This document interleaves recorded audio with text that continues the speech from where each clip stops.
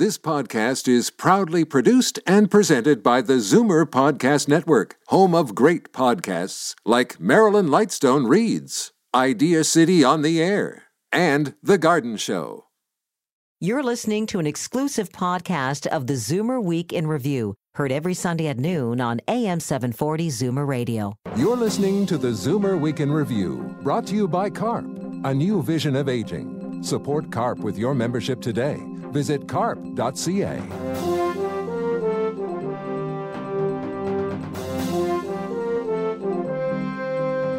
Good afternoon and welcome to the Zoomer Week in Review, all things Zoomer worldwide. I'm Libby Znaimer. 2 years ago, 10,000 Kurdish Yazidis were massacred or enslaved by ISIS attackers in northern Iraq. The men were slaughtered, young boys forced to become child soldiers, and the women and girls were forced into sex slavery. The Reverend Majed El Shafie from One Free World International went into the region to try to rescue some of the women. But he's not getting much help from the Canadian government. He'll join us to talk about his recent mission. And MPP Cheri DiNovo bowed out of the Federal NDP Leadership race after suffering 2 so-called mini-strokes in recent weeks. We'll talk with her about her scare and what we can all learn from it. But first, here are your Zoomer headlines from around the world. According to a new UBC study, many Zoomers tend to minimize or lie about their conditions after being discharged from hospital following serious ailments. The research, published in The Gerontologist, profiled older adults recently released from hospital who told researchers they would rather highlight their abilities than discuss the risk for future health issues. Study authors say they do it to avoid being seen as vulnerable and also because they want to return to a normal pre-hospitalization life immediately, even if it's no longer possible. That leads them to downplay, hide, or mask their risks. A Toronto institution has closed its doors after nearly 100 years of service. Silverstein's Bakery had been supplying restaurants, delicatessens, and grocery stores across the city for 98 years before the owners decided to cease operations.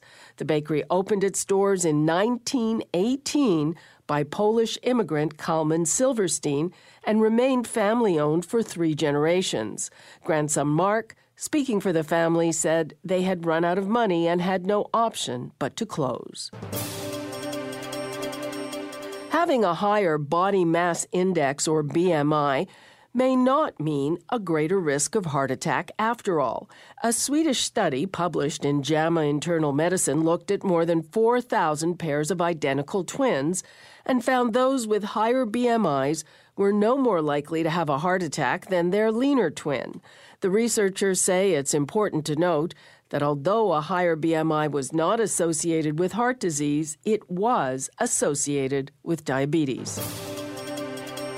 He was an ardent nationalist and founder of the Canadian Encyclopedia. Mel Hurtig has died of pneumonia in a Vancouver hospital at the age of 84. He authored several books and was co-founder of the Council of Canadians, a group dedicated to preserving the country's sovereignty. He was also an officer of the Order of Canada and had honorary Doctor of Laws degrees from 6 Canadian universities. I'm Libby Znaimer, and those are your Zoomer headlines from around the world.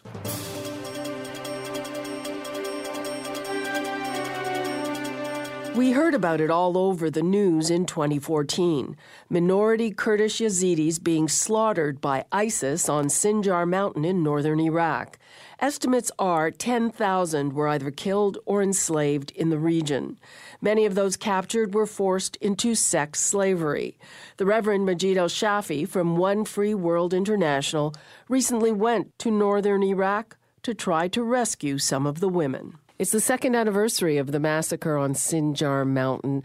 10,000 Kurds from the Yazidi minority were either slaughtered or kidnapped and forced into slavery. You've just come back from the region. What did you find? I found that the situation there is getting much worse. The Yazidi girls is now estimated 3,000 Yazidi girls is still under the hands of ISIS, still persecuted, tortured. Ahmed was 9 years old, 12 years old, being raped up to 20 times a day. I found that the international society until now, especially our Canadian government, is still lack a sense of action to help more of the most vulnerable of the refugees, especially the Yazidis and the Christians. Now, you're saying that 3,000 women who've been kidnapped and forced into sex slavery are still there. But 2 years ago, 7,000 were taken. What happened to the rest of them? It's estimated that a small part of them, a small portion of them was rescued. But the sad news that the most majority will be killed or commit suicide. Because the conditions are so horrible. The condition is so horrible. Like, as I said, I saw a woman, I interviewed a woman that she tried to escape. As her punishment, the ISIS fighter took her 3 kids and poisoned them. I saw another woman try to escape. Her punishment was she was gang raped by 5 fighters at the time. This is a genocide. It's a massacre. It's something that nobody can ever imagine. And the Canadian government hasn't recognized it as a genocide. The UK government did, the American government did, the EU, the European Parliament did. The Canadian government until now didn't. And even with the report of the United Nations, they're thinking about only recognizing the genocide of the Yazidis, but not the other minorities, include the Christians. And why is the Canadian government lacking behind these other jurisdictions? Quite honestly, I found this government care more about what is popular, not what is correct. I believe part of it is politically correctness, part of it that if they organize it as a genocide, then they will have to take actions to stop this genocide. And I think that they want to do less, not more in Iraq. It's very interesting to me because this government crows a lot about how welcoming it is for refugees, but yet none of the Yazidis, who are the most vulnerable of the vulnerable minorities, have been able to come to Canada. No, actually, the 25,000 refugees that the Canadian government brought a few months ago, the majority of them, if not all, was a Muslim Sunni from one sector. Now, we don't have a problem with a Muslim Sunni as a sector, as a group. I'm sure that many of them, women, children, they need protection, absolutely. But also there is more sectors that doesn't have militias to protect them or doesn't have a Muslim Arab countries to take them in, such as the Yazidis, the Christians, the LGBT community, the gay, lesbian community. We're all of this minority that Canada did not bring any of them yet. And the sad news that nobody even sees this as something wrong. Why is that? Do you understand why that is? I think it's politically correctness. I think part of it that they always use the UN as an excuse. They say, well, refugee is a refugee. The UN sent us the list. We took the list from the UN. Let's put it on the UN. We didn't vote for the UN as a prime minister. We vote for our government to present us, to bring the most needy and the most vulnerable here to Canada. That's our value and that's our principle. You've given them a proposal to bring some Yazidi women and girls who have been rescued from sex slavery. Us and another organization, One Free World International and ORAT, which is the Catholic Archdiocese Office of Refugees, with one of the most well-known immigration lawyers in the country, Chantal Delage. We all sat down together. We made a proposal of 400 Yazidi girls being raped by ISIS to come here to Canada as a refugee, just 400 out of the 25,000. And yet our proposal until now did not get approved. How long has it been? We presented to the previous government, to Chris Alexander, was approved in the previous government, but not officially. The minister approved it. 2 months later, the election entered. It was the longest election in the Canadian history. We had to start from the beginning. So we met with a new minister. We met with the chief staff. Until now, we're still waiting for the results. What did the minister, John McCallum, have to say about this? Quite honestly, the minister want to do something. I think he want to do something. He sent it to his chief of staff and his office. And now it's in the hand of the bureaucrats to see if this can work or not. Listen, if there is a will, there is a way. If there is a political will to this government, it will happen. But if there is not, and they just want to waste time, the time is not on our side. The time is not on the side of the Yazidi girls. It's their enemy. what can be done about this? And again, why do you think the government is dragging its feet when it comes to these very vulnerable minorities? I cannot tell you why this government dragging their feet, but I can tell you what Canadians can do. Everyone listening to us right now have the right, have the vote, have the power to contact your MP, to contact the Prime Minister's office, to contact the Immigration Office and say enough is enough. We want to protect the most vulnerable. Is a genocide, is a girls that being killed. Imagine if this is your sister. Imagine if this is your daughter or your wife. Would you remain silent? It's up to us to take an action, and then the government will follow. That was Majed El Shafie from One Free World International talking about his mission to northern Iraq to free Kurdish Yazidi women from sex slavery. I'm Libby Znaimer, and this is the Zoomer Week in Review. Coming up next, Parkdale-High Park MPP Cheri DiNovo took her name out of the running to become the leader of the Federal NDP after a health scare. You're listening to the Zoomer Week in Review, brought to you by CARP, a new vision of aging. Support CARP with your membership today. Visit carp.ca. Welcome back to the Zoomer Week in Review. I'm Libby Znaimer. Back in April, after Tom Mulcair lost a leadership review at the NDP convention, people started asking Cheri DiNovo if she was planning to run. In June, she announced that yes, she would vie for the leadership of the NDP. But this week, the MPP for Parkdale-High Park announced she was out of the leadership race after suffering 2 small strokes in recent weeks. It's one that many face, and I guess this time it was my turn. Yeah. What happened? Well, over the last few weeks, I had what they now believe were 2 TIAs, transient ischemic attacks. So they're small strokes. The first one happened actually over Pride weekend, and I thought it was heat stroke, actually, which is not uncommon that people think that this is something else other than what it is. The second time it just happened, I was at home, so then I knew clearly it was something else and started to have it all checked out. So anyway, enough to make me rethink adding more to my workload, that's for sure. So what did you experience when you had these TIAs, which are often called mini-strokes? Yeah. Well, the first time, I felt dizzy, had a headache, which I never, ever get headaches, so that's unusual for me. The scariest, I guess, symptom was kind of feeling like I can speak, sort of slurring of words, and again, the first time I thought it was heat stroke because some of the similar kinds of things I'd read about with heat stroke. And just feeling, really, really weak. I had to kind of lie down in both instances. So really, but there's all sorts of different ways people experience these things. So that was simply mine. And I guess, there were some signs. I've been diagnosed with hypertension for many years now, but thought it was under control, took a pill a day and thought that was good. So again, then, there was a battery of tests, a CAT scan. I just had an MRI. I haven't got the results of that back yet.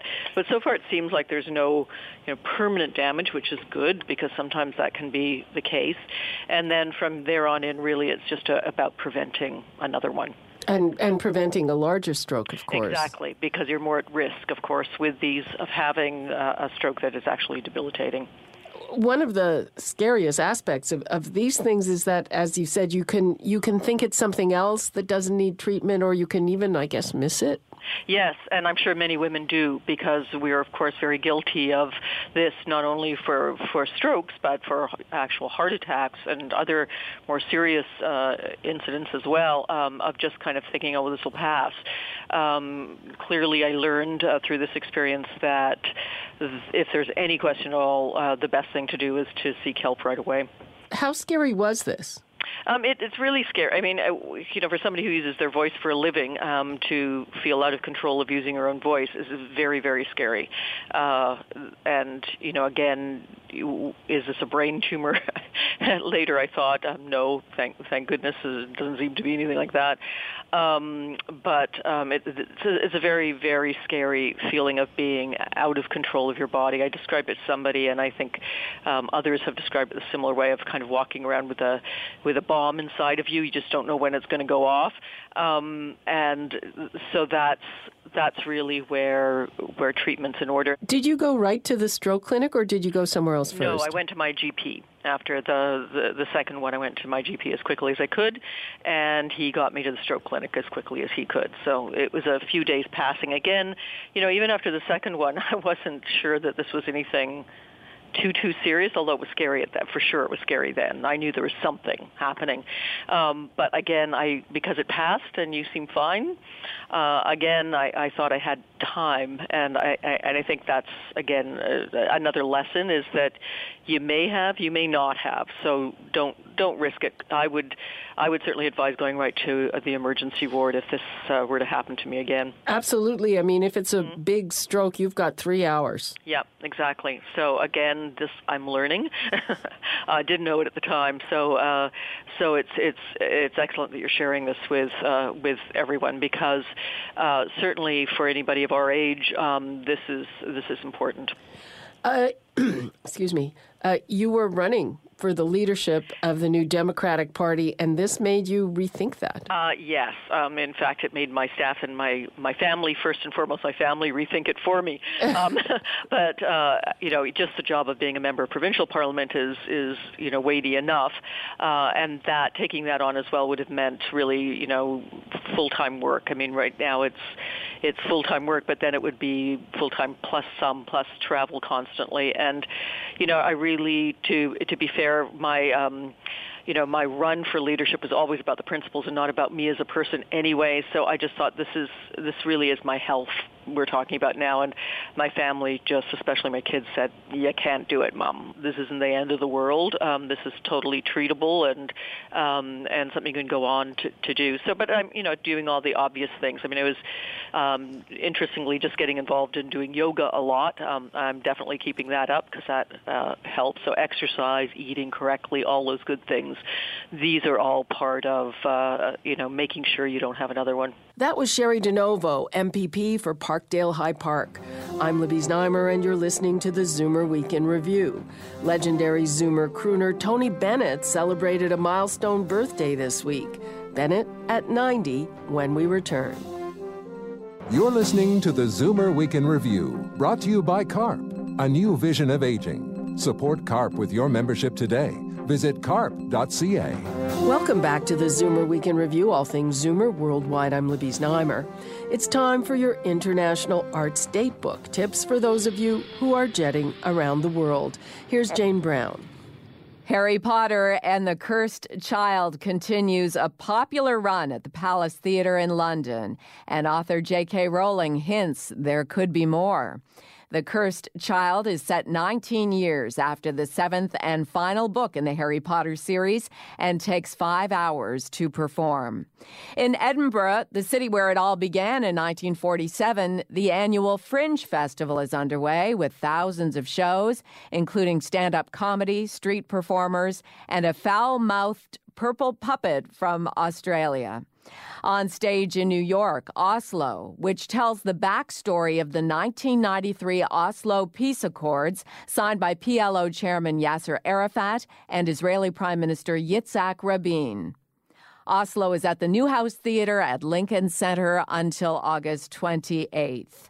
And the Israel Museum has a new exhibit called A Mummy in Jerusalem, Secrets of the Afterlife. It features a 2,200-year-old mummy, the only one that Israel possesses. I'm Jane Brown, and that's the International Arts Datebook. This week, the one and only Tony Bennett celebrated his 90th birthday. The crooner has enjoyed an incredible career that has spanned over 7 decades. And in true Zoomer fashion, he's showing no signs of slowing down. He celebrated his 90th birthday with a huge star-studded bash at New York's Rainbow Room. The guest list included celebs like John Travolta, Bruce Willis, Regis Philbin, and Lady Gaga. This particular day is the best moment in my life. The whole day has been magical. The whole world is showing up for me and wishing me well on my 90th birthday, and I can't be more blessed than that.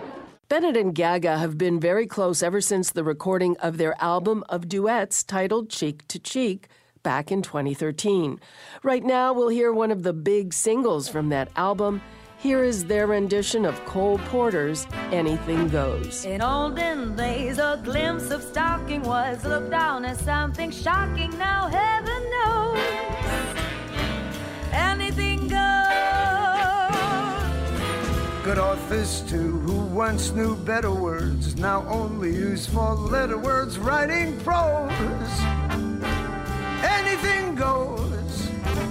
The world has gone mad today, and good's bad today, and day's night today, and black's white today, and most guys today, that woman prize today, are just silly gigolos. And though I'm not a great romancer, I know you're bound to answer when we propose.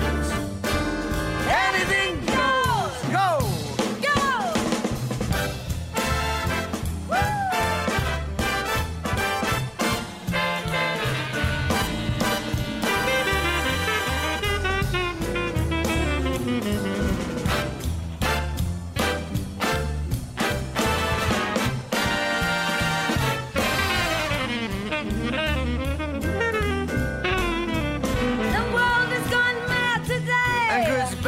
And day's night today, and black's white today, and most guys today, the woman prize today, are just silly gigolos. And though we're not such great romancers, we know that we're bound to answer when we propose. Anything goes. Anything goes. Anything goes. Anything goes.